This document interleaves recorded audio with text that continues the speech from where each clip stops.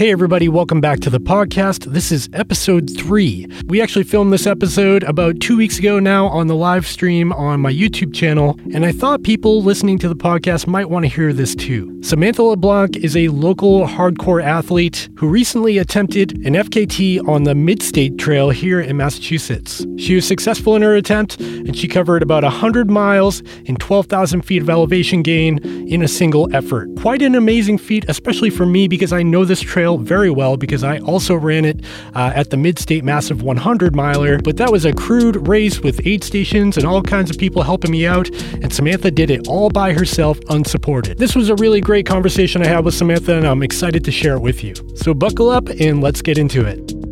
Hello, Sam. How are you? I'm good. You're good. Tired, but good. Yeah, I can only imagine.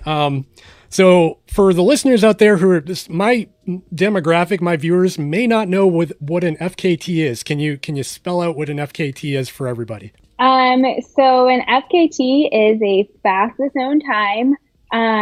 So that is the fastest that someone has done a particular route, whether it's trail, road, running, or hiking. But it's the fastest known time that somebody has done it. So somebody could have done it faster, but it's the fastest time that is known. Right. Okay. And so in the fastest known times, we've got 3 buckets, right? We've got unsupported, self-supported, and then supported with a crew or pacers or whatever.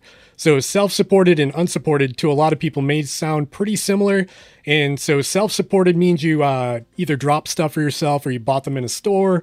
And then unsupported is what you did when you just said, screw it, I'm just going to see how long I can last with what's in my backpack, right? That is totally insane. Yeah.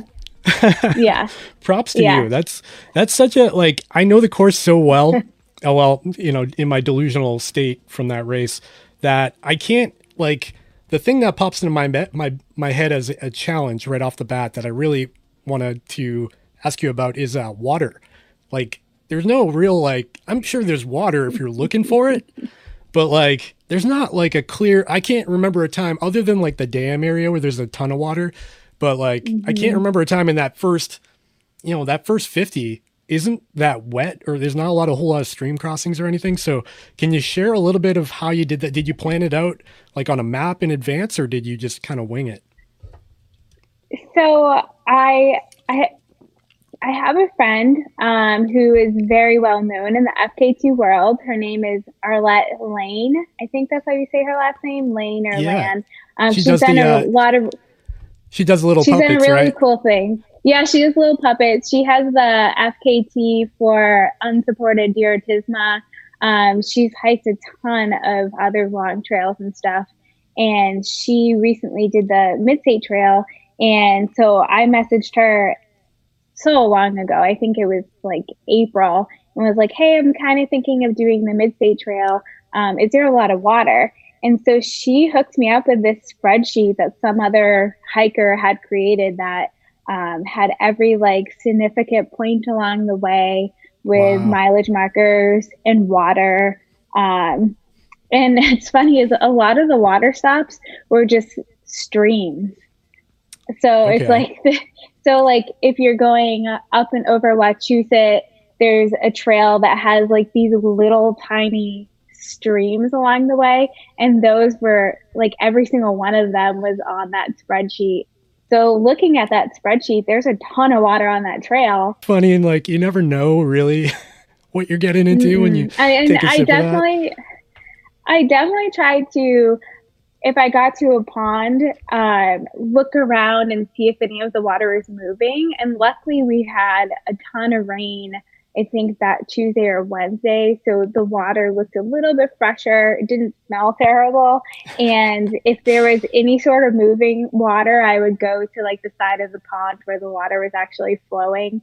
But that was kind of at the beginning. Towards the end, I was like, oh, this water that's a couple of inches off the ground. Sure, I'll just scoop it up and drink it. I'll survive. Delicious. That's funny.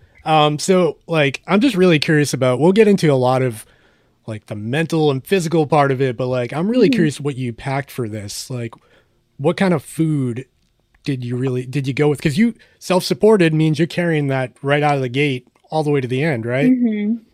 So what was your like go-to for food? So I've done 2 other 100-milers that were races, and for both of those, I actually primarily ate gels anyways. I think my first 100-miler, I only had gels. So I had 1 gel every 30 minutes for about 24 hours. So I'm kind of already used to doing a lot of gels. So that fact like made it a little bit easier with this, because I think trying to fit a bunch of solid food in my pack, it would have gotten squished and dank by the end of it. The only thing that was a little bit trickier with this is when I'm racing, I'm used to drinking like either Tailwind, or I drink a lot of Coke during races. And with those filtered bottles, I couldn't put anything in my water because it would just get filtered out. So I had to account for the lack of caffeine and calories that I usually take in fluids. So I started training with Spring Energy gels, which have like 250 calories per serving versus like Goo gels or something that are 100. And then I also, instead of doing like 100 calories every 30 minutes, I was doing like 250 calories every 45 minutes. So I just started doing that on all my training runs, and got used to that. So for food, I primarily packed Spring Energy gels, Goo gels, Puma gels. I did do the trail butter, which I trained with as well. And then I packed a couple untapped waffles, and that was it. Wow. So mainly gels, huh? You didn't do a lot of real food? Yeah. Wow. Nope. My stomach would not tolerate that.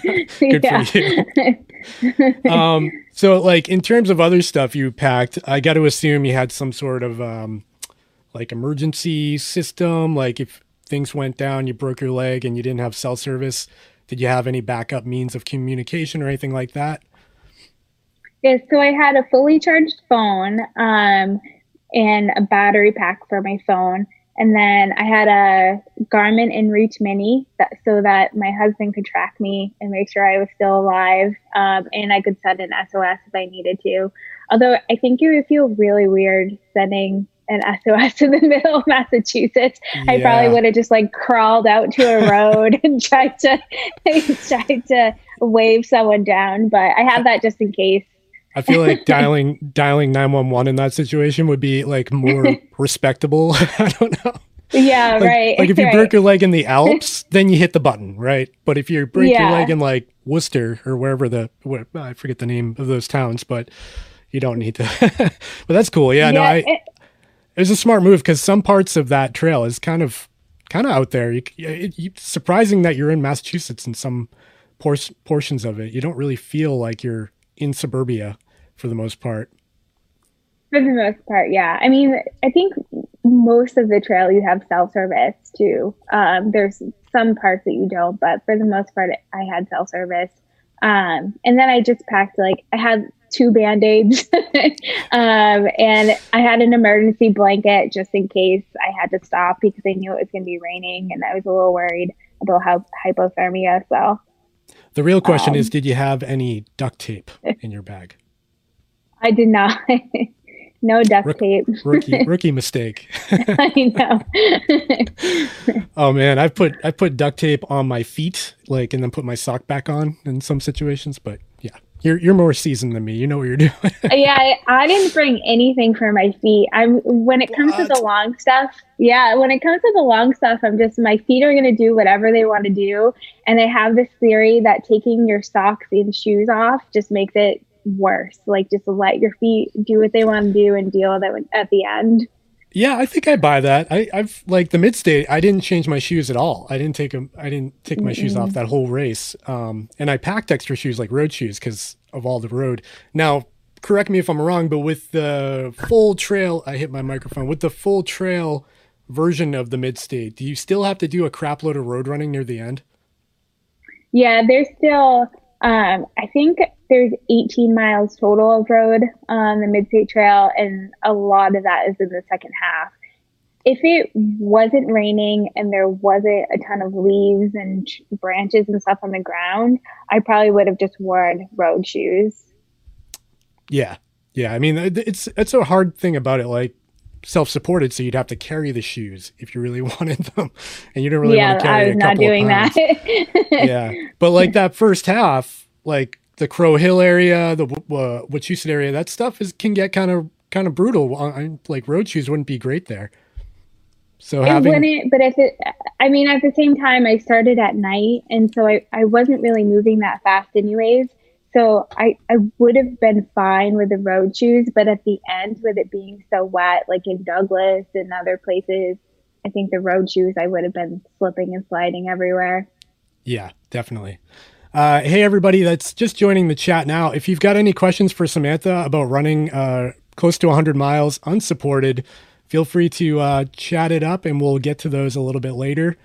Just saw a little bit of spike of people come in, so we definitely want to say hi to y'all, and make sure you see some in the chat. And tell us where you're from, by the way. That's always a good conversation starter. Okay, so I've got some notes here. Go ahead. What do you got? I thought you were asking me where I was from. Guess what? That's the first thing in my notes. It's like a little history of you. So tell us where you're from, and then follow that up with what got you into this crazy sport. So start with where you're from, and then we'll go from there. So I'm from Woburn, Massachusetts. I started running in my mid-20s. I had like a lot of stuff going on. I was getting married. I was dealing with some mental health issues, and it was just, my life was kind of a hot mess. And I started running as the New Year's resolution. And I just loved it right from the beginning. I mean, I hated it at the same time, but I loved that it was something that I was doing that was just for me. And I could set little goals with it. And it just all of a sudden within a couple of years became a huge part of my life. I feel like that's a common, like, not to say you're not unique, but I feel like there's like a connection to like a little bit of mental thing, like a little instability with people who run crazy distances, because for me too, it's like it's like meditating. Mm-hmm. It's medicinal. You feel like it brings me down a little bit, connects me. I'm not like thinking of all the other millions of obligations I have in my head. So I can totally relate to that. And so could you tell us how you got to what sparked the idea of the Mid-State? Was this like an A goal, or is this like a B plan to something that could have happened this year?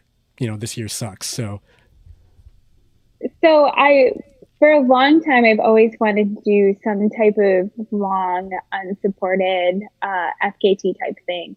And I had it in my head that like doing a long FKT was like, oh, that's when I'm retired from racing and need something else to do.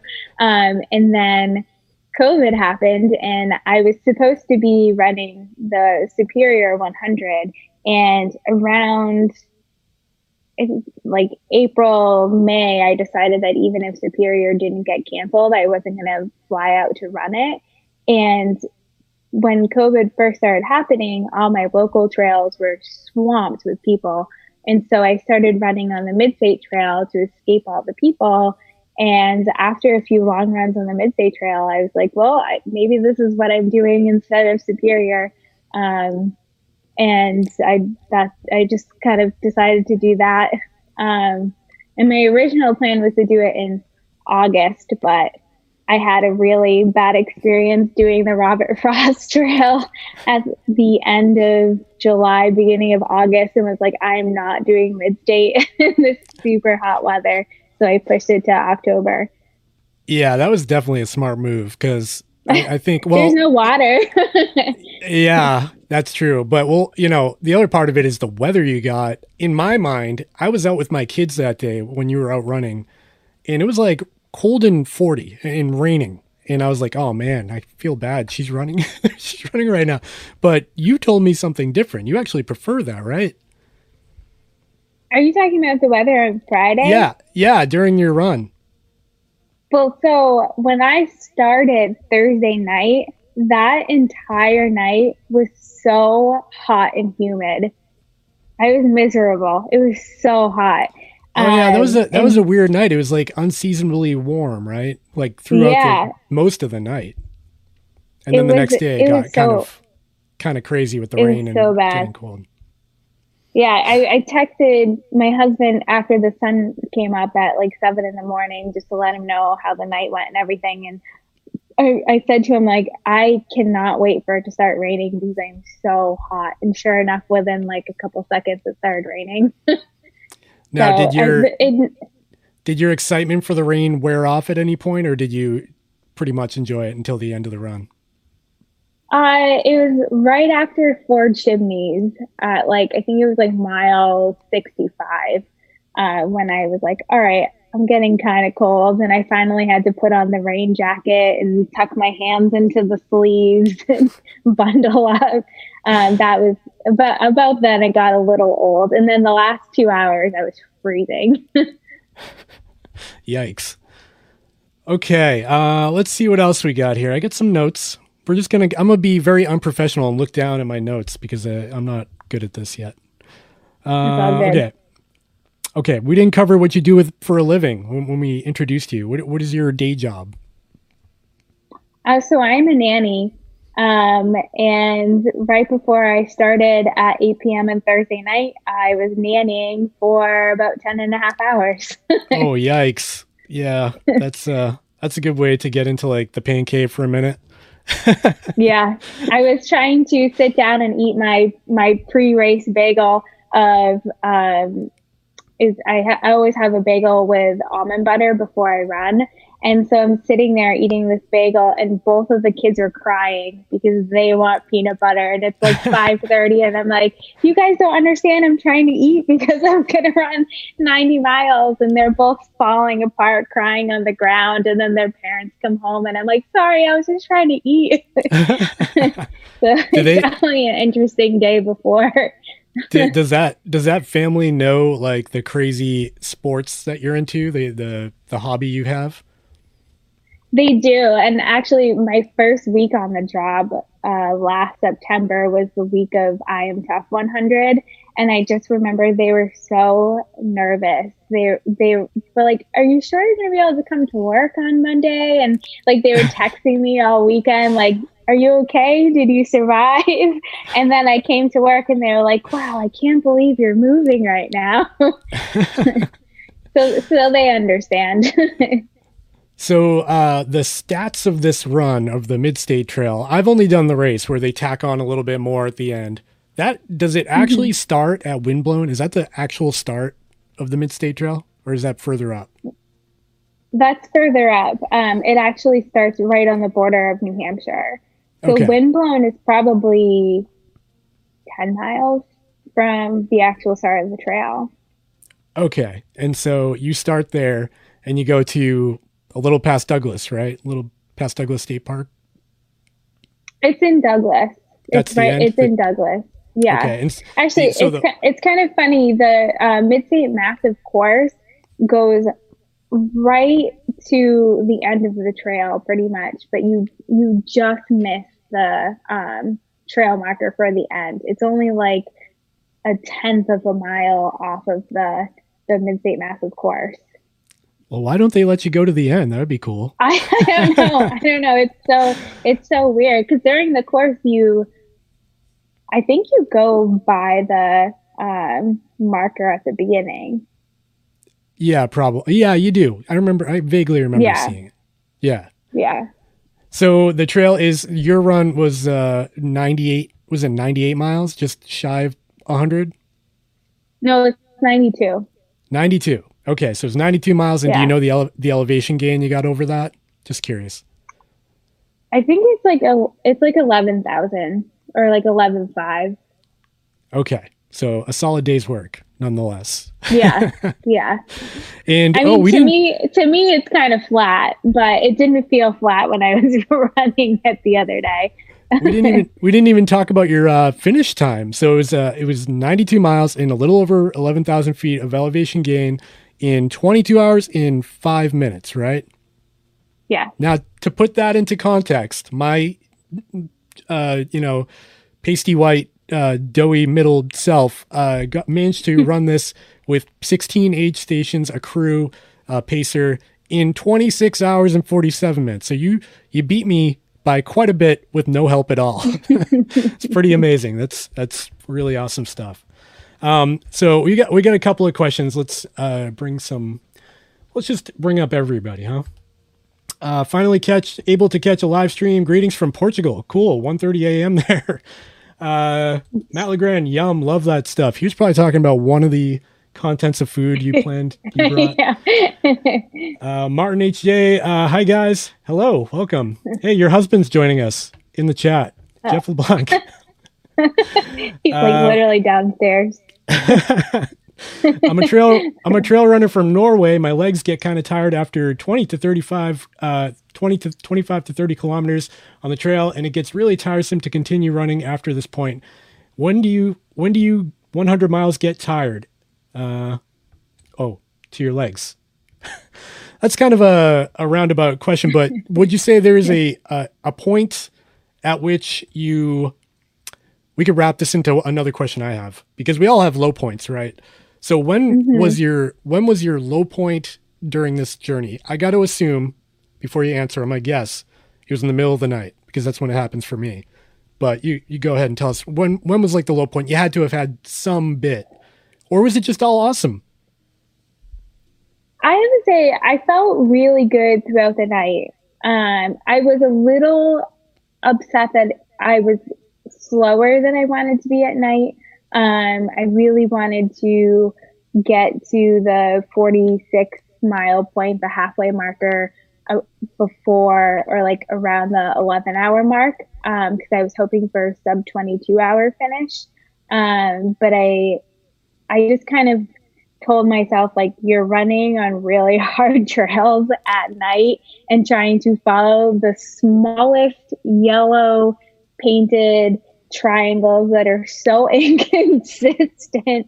And so I tried to not be too hard on myself. So I didn't really hit a low point during the night. I hit some lows during the day. But with that said, as far as my legs feeling tired, my legs were tired and sore from the beginning. Really? And it's all from having that heavy pack. It made 10 pounds on my back made such a difference. Now, leading up to this, I know you had planned it for a while. Did you do any training with a heavier pack, or did you just kind of say it is what it is and you'll see what happens on the day? I did do one 30-mile run with a full pack on the Mid-Sea Trail. I kind of wish I did some more, or at least not even like running with a heavy pack, but I have a weight vest. I should have done like a little bit more strength training with the weight vest, because wearing it was between 9 and 10 pounds. It hurts so many different muscles in your legs that you don't anticipate hurting. Like my knees hurt early on. My sciatic, I have sciatic issues that hurt like immediately. My muscles in my inner thighs hurt like right at the beginning. And I think it was just like all from having that heavy pack on. So I should have done a little bit more weight training before. Now, in terms of training leading up to this, did you have a structure, or is it like, are you the type that just says, this week I'm going to try to get 50 miles, 60 miles with X amount of vert? Or do you like say Monday, 10 miles, Tuesday, 5 miles? And then like, are you that structured, or how loosely do you train? I'm probably overly structured. I plan out my training like months in advance. Like I already have a training plan from next beginning of January to next May, like just like a rough draft of like what I want to do next. I kind of plan way in advance. I like creating spreadsheets, and it just gives me something to focus on. But one thing I did do is I overtrained a little bit at the beginning of the year because I did this whole run streak thing, and I was trying to get a ton of vert because I was planning on doing the Superior 100 and maybe some long FKT things in the white before the pandemic started. And so I was really focusing on that and like maybe overtraining a little bit. And so when it came time to focus on mid-state training, I tailored back everything I was doing to focus more on the mid-state trail, like faster, more runnable trail running. I took the mid-state trail averages out to about 120 feet of gain per mile. So I would take my total mileage and times it by 120. So it was very course specific to what I was training for, which I think helped me a lot. That's really intense. Yeah. I wonder if everybody who gets FKTs like has that sort of structuring, because I don't know how many miles I'm gonna run next week, to be honest with you. But that's awesome. Yeah, no, it's a good way to live. If you have it planned ahead of time, then you're gonna be good. So I actually looked up, was the previous FKT holder. No, so she's supported, Amy Rozecki, the RD from Vermont 100. So she did it. Amazing. She did it almost in 24 hours, like 23 hours and 57 minutes, but she was supported, right? So that's awesome. That's really impressive. I feel like your FKT is going to stand for a while, because it's I feel like it's going to be pretty tough to beat. Even like, did anyone even at the race do it that fast? Some of the men did. Yeah. There was, of course. And one of the second place male at Mid-State Massive actually is the holder of the unsupported Mid-State Trail FKT. So he just ran that FKT back in April, I think, and then ran Mid-State Massive and shaved like an hour off of his time with the added mileage at the race. So in some way that almost makes me want to run Mid-State Massive and see if with aid stations and stuff, if I could run it a bit faster. I don't know. It might slow you down. You might get too talkative with the aid station crew, or like find that there's some great burritos along the way, and that could ruin your day. I don't know about that one. Well, that's me. I'm talking about me. Yeah. Okay, let's take a couple more questions. We've got your husband asking about headlamps and GPS, but we also have another Mads Nifas. I can't pronounce it, but he says, or he or she, I don't know. What is your go-to fitness watch, Samantha? And we'll make that a double-edged question, connecting to Jeff's question. What watch did you wear during this run? I already know the answer because we talked at length about this, but tell us what you wore and how it worked out. So thanks to your advice, I got a Garmin Fenix 6X, and it has really changed my world when it comes to following trails like the Mid-State Trail. It has for sure. full maps. I mean, the GPS, the battery life on it is just amazing. I used full navigation, full GPS mode the entire time, and still had like 16% battery life afterwards. So wow. Yeah, that's awesome. Yeah. The maps were a game changer, even for the race, because like you said, the trail markers on that trail are just not that easy to follow, because some of them are probably 150 years old and like faded yellow and like grown into the tree that they're attached to. So having the map on the course on there is just amazing. Buzzes, tells you where to go, especially when you're delusional in the middle of the night. Really helps. Right. So somebody else says, Eeps says, how do you keep focused during so many hours? Do you listen to music? ? I did listen to a little bit of music. I was planning on listening to music the whole time. And during the night section, I put on music And the music actually started to make me hear things that didn't actually exist. And so it started to scare me a little bit. And it was using a lot of my phone battery life. And I had a battery pack, but I wasn't sure I could listen to music the whole time and charge my phone and still have a phone at the end. So I turned it off, and I really like night running anyway. So I was fine running in the night without the music. And then about like 10 a.m. the next day, I just blasted music right from my phone because there was no one on the trail because it was raining. So I could just blast music from my phone. So I did listen to music, but there's two reasons why no one's on the trail. A, no one goes on that trail. No, no. And then B, it's raining. So even less people will be on the trail. Yeah. Right.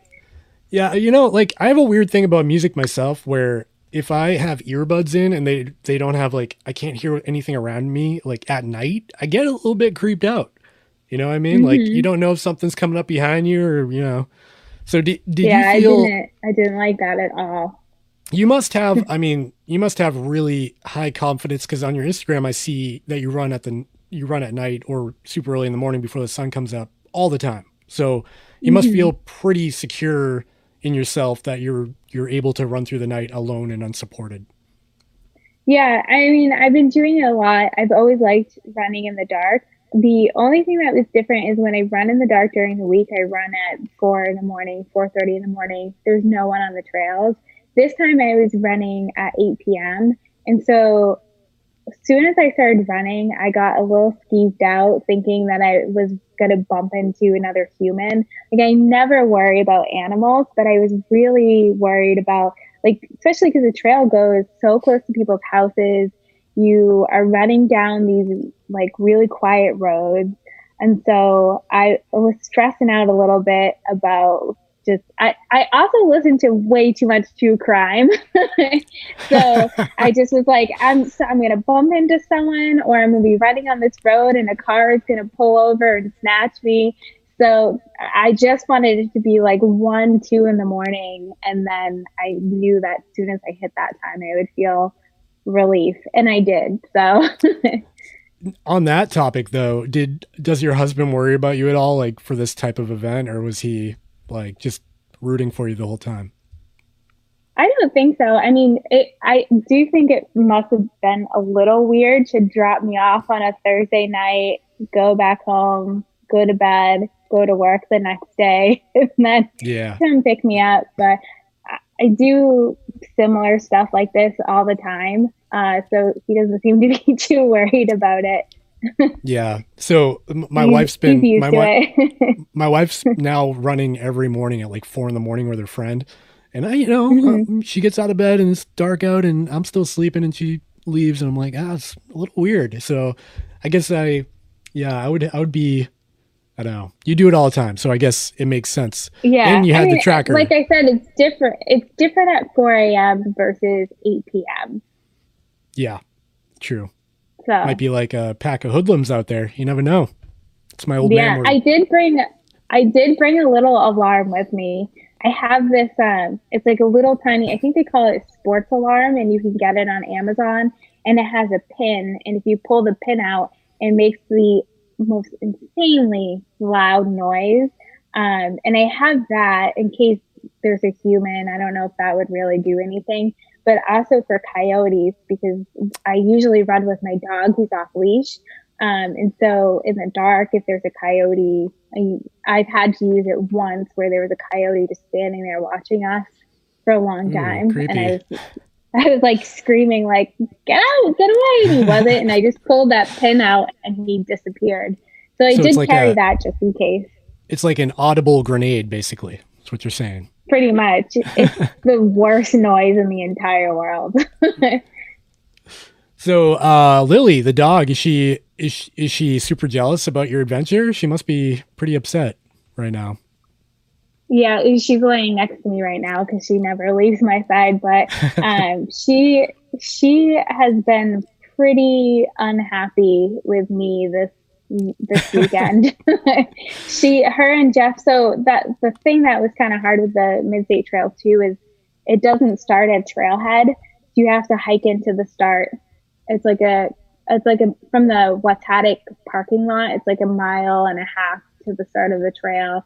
And then in Douglas State Park, it's like 1.5 miles to hike out.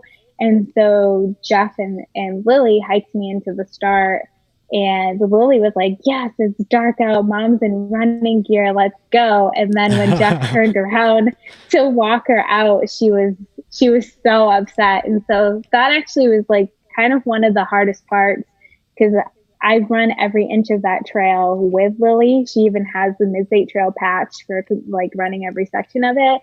And so like seeing her upset about not running with me. And of course, like every time I turned a corner, I'm like, oh, there's that section of the trail where Lily rolled on top of a dead snake, or like there's always like little things that reminded me of her. And I felt so guilty, like leaving her behind. Poor Lily. Yeah, I know. And she's so mad at me. Like today we went for a walk and she was not happy about it. All right. We got another question from Martin HJ. In how long did you train before you could finish your first ultra, 50K or more? I don't know what your first ultra was. What was it? And then how did you train for it? My first ultra was a Tark Fells Winter Ultra. Yeah, that was mine too. Was it? Yeah. Oh, that's awesome. Was it the 32 or 40? The 32. Yeah, that was I almost dropped. I emailed your husband to drop, and then I was like, nope, I'm going to do it. Never mind. That's awesome. I started training for that. It's kind of weird because within like a 6-month period, I ran my first half marathon, my first marathon, and then my first ultra.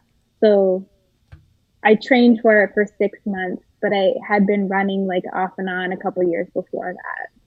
How did that race like devastate you, or did it set the tone for like your future in running? Oh, it definitely set the tone. It went really well for me. That's awesome.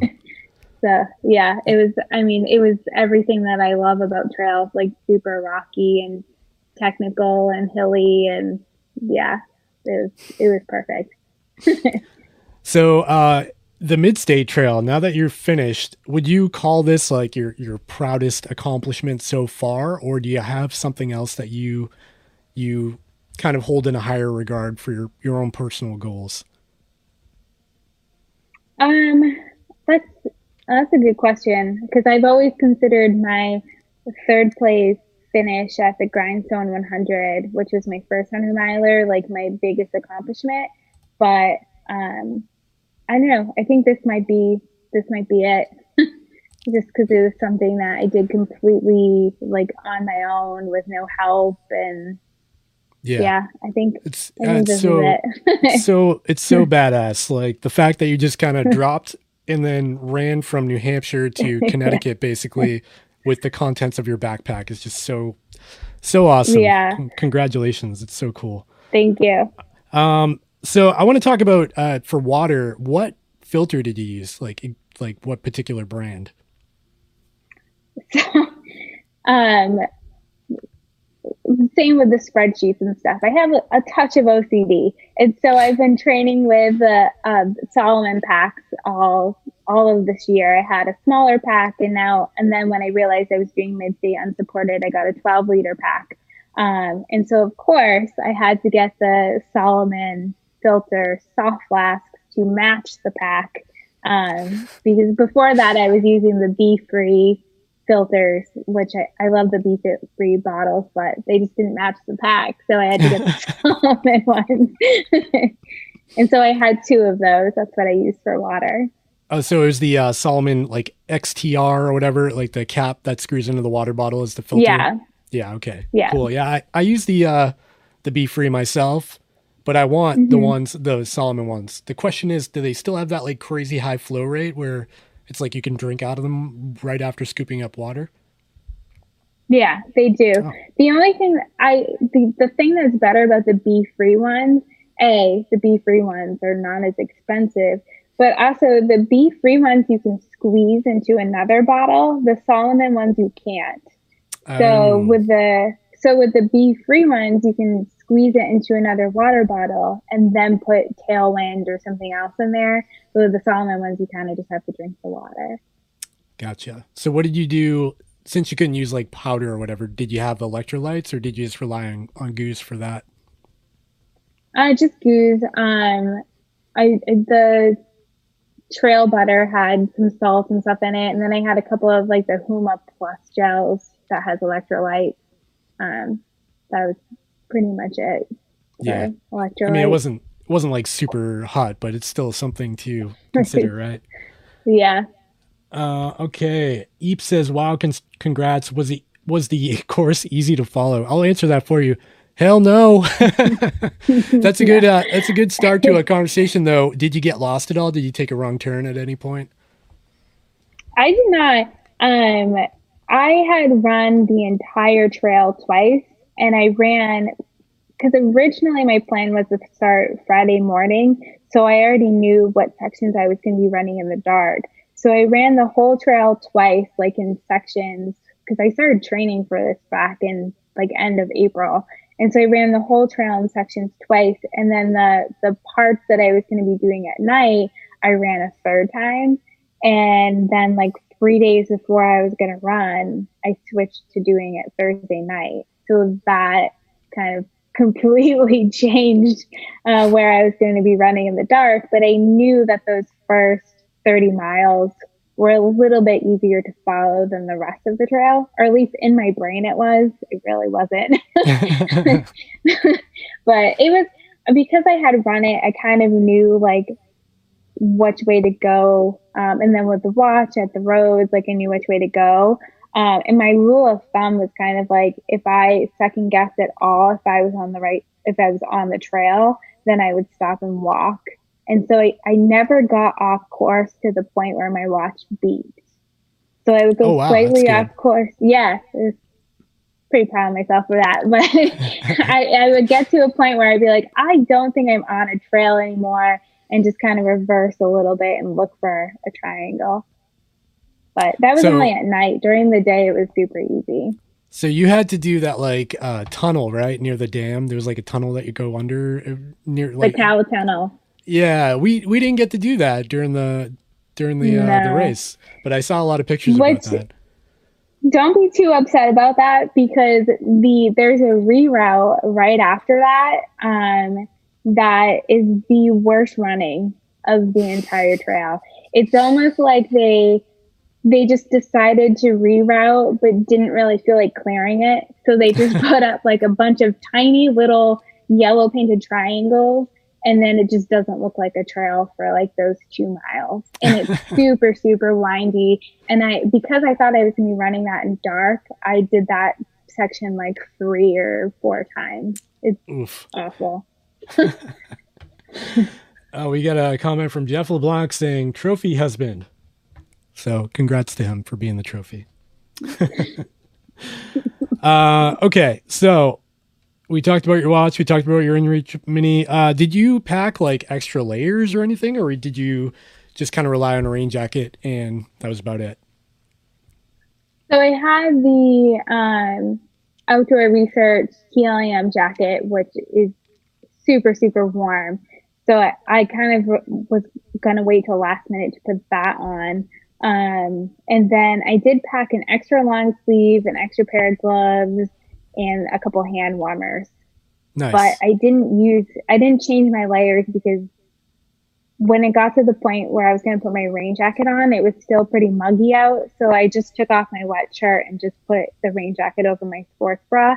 And then by the time that I got really, really cold, I was so worried about that hike out from the end of the trail it was downpouring at the end too, that I was like, I don't want to change into my dry layers until I finished, because I knew that just that 1.5 miles was going to be miserable. So I just suffered being cold and wet until I got to the end. And then Jeff actually ended up showing up, so I didn't change or anything. I just relied on him to get me out to the car. That's awesome. But I did have it if I needed it. Now, is there one thing you wish you had that you didn't pack? And on top of that, is there one thing that you had that you didn't need? I pretty much used everything I packed except I had like some ibuprofen I didn't use. And I brought an extra pair of contacts in case a contact fell out. But pretty much everything in my pack got used. And I don't think there was really anything that I was missing. I do wish that I either had a better, brighter headlamp, or I just brought like a ton of spare batteries so I could just put my headlamp on the brightest mode, even if it only lasted a few hours. Because if I had a brighter light throughout that single track, like the first 35 miles are all single track, then I think I could have moved a little bit faster. Yeah. What did you have for headlamp? So I had a Petzl Core headlamp, and then I had an Ultra Spiral waist lamp. Okay. That's pretty solid. That's pretty bright. Should have illuminated the trail. It's not too, and if I did that both for my 100 milers, and with the two lights, if you put them both on like a medium setting, then they last the entire night. So I ran in the dark for 11 hours and they both lasted the entire time. So I had batteries in case they ran into the next night. Wow. That's good. So on top of that, you said you could have moved a little quicker in the first half. You think you could have, if you could have seen a little bit better. Are you happy with your time?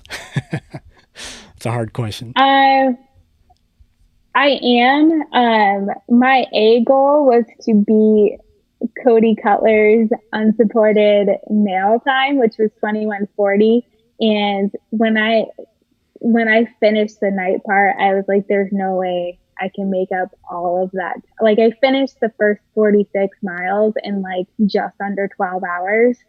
So I knew that like to do the second half in under 10 hours would have been a lot more running than I knew I was capable of at that point.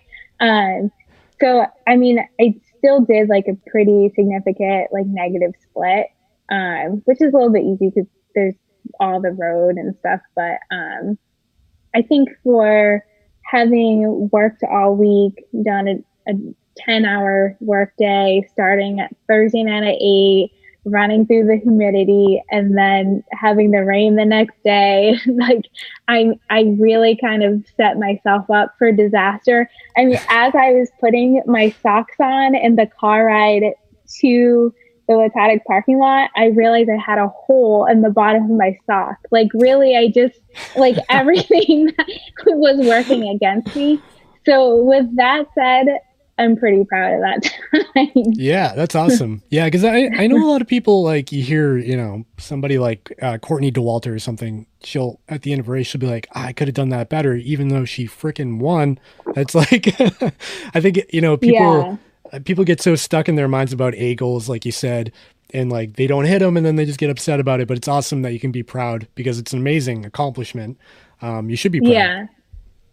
I mean, I had an A goal, a B goal, and a C goal. And that C goal was to just finish. And doing something like this, like I've never done anything like this before. And I've done a couple of other long unsupported things this year. And both of the things that I have done, I really got into a super negative mental headspace during those. And so I wasn't sure like if I was even going to finish or if I was going to be miserable the whole time. And it went a lot better than I thought it was going to go. And I was just really focused and really just happy to be on this trail that I've spent so many months on. And so the whole experience just, it didn't really matter to me what time I finished in.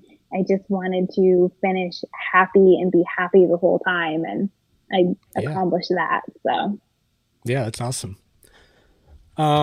Okay. What about strength training? How often and what exercises do you focus on the most?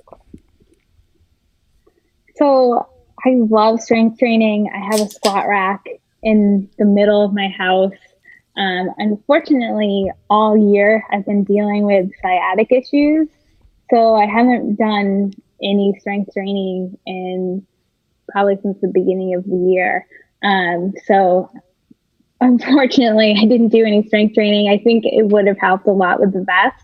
I've been doing a lot of yoga. I think that's about it, though. That's good. Yeah, no, so oddly enough, the reason why I had to drop out of the mid-state race this year was because I have similar, like a sciatic nerve. It's the sacral iliac joint, that little area got inflamed or whatever. And it's actually like, it sucks to run like that. So how do you run? Does your running affect your sciatic situation, or is it like you can manage it? It's so weird, and it's affected me before, but it seems to only hurt while I'm training, and then during races it doesn't hurt so bad. So like during mid-state, it hurt the first like 20 miles and then just disappeared. And it never gets to the point where it's like debilitating pain. It's just like annoying little pinch. And sometimes it won't hurt me when I'm running. It'll hurt me after I run, or if I go for a long run and then drive home. The drive home is really uncomfortable. If I do more like running uphill or hiking uphill, that's when it bugs me the most. But I don't know. It's so weird. Like it was bugging me right at the beginning, and I was like, oh, I hope this doesn't get any worse or last the whole time. And then all of a sudden it was gone. So I don't know if it's just like everything else hurt worse that I forgot about it. But that's an interesting theory. Yeah. I mean, that could have been it too. But yeah, that's something during this off season, that's something I got to fix. What's recovery like? Does your sciatic pain come back in full force now that you just ran 100 miles and now your body is in shock? Are you in pain now, or did it kind of go away even after the fact?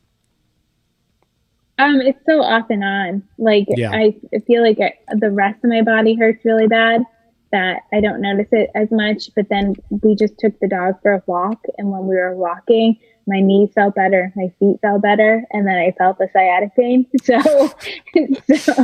I don't know, but it's within the last like 3 years, it kind of comes and goes. Like I'll have months where I have zero pain, and then all of a sudden it's back. So, but it comes back when I do a lot of strength training. It's just it's amazing. First of all, like what the human body can do, but like how much, just like so much stress and strain throughout that kind of effort. It's unbelievable that you're able to just like get up and live life the next day. I know, exactly. It's so weird. Like I was on the side of the trail just rubbing Tiger Balm on my knees and my inner thighs, like thinking that like, oh man, I don't know if I'm gonna finish, this hurts. And then all of a sudden I was running again, totally fine. Do you ever use like anti-inflammatories or ibuprofen or anything like that, or do you lay off that stuff? I lay off that stuff when I'm training and when I'm racing, but like after a big race, like I think on the drive home from mid-state, I was popping ibuprofen so I could sleep that night. The only time that I've taken ibuprofen during a race was during I Am Tough 100 when I got injured right at the beginning of it. Bummer. Yeah. Do you focus on any sort of like diet or special foods after something like this to try to like kickstart the old recovery system, or you just like life as usual and have a beer?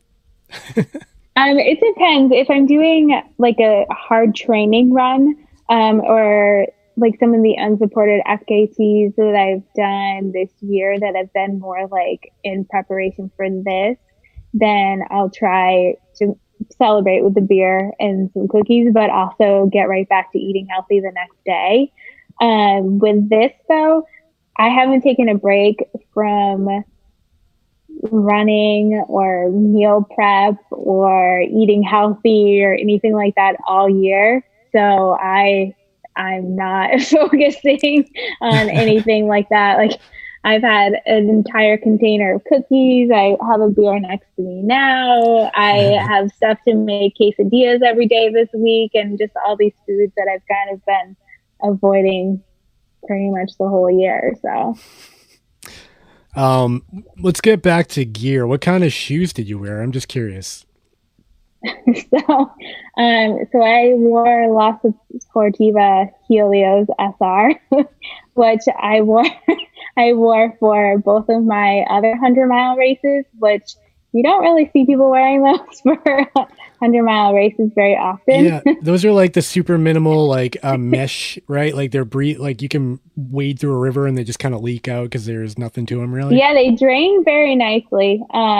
I tend to like the more lightweight shoes, but the thing with the La Sportivas is they're terrible. The Helios in particular, especially the SRs, they're terrible on roads. I actually think because they are so sticky, they kind of slow you down on the road. But okay. They're just my go-to shoe for everything. They're retired, and I have like 2 more boxes of them in a closet somewhere. So I guess you'll be wearing them for the next race and FKT attempt, right? Yeah. Unless you sell them on eBay and change your decision. No, definitely not. Okay, so here's the big question of the stream. What's next? Do you have anything planned for 2021? Do you have goals or another FKT you've got your eye on? So for the spring, I'm definitely going to do some other long trail FKT. I kind of have my eye on another Massachusetts trail. There's a couple of them. I won't say which one that I really want to do just yet. But yeah, I really, really like that experience. So I'll do that again. And then the Superior 100 I was supposed to run, I have it's a lottery, but I have guaranteed entry into 2021 because it got canceled. So as long as things get better with the COVID situation, I'll probably run Superior 100 next fall. If awesome. not, then I'll do some other FKT. Cool. Yeah. Now these FKTs, you don't have to tell me what it is, but would you say it's similar to the Mid-State in that it's long distance, or are you looking at like shorter, faster attempts? No, it's definitely long. All the other shorter stuff has not been super fun for me this year. I tend to do better with the longer stuff, so I'm just going to stick with that.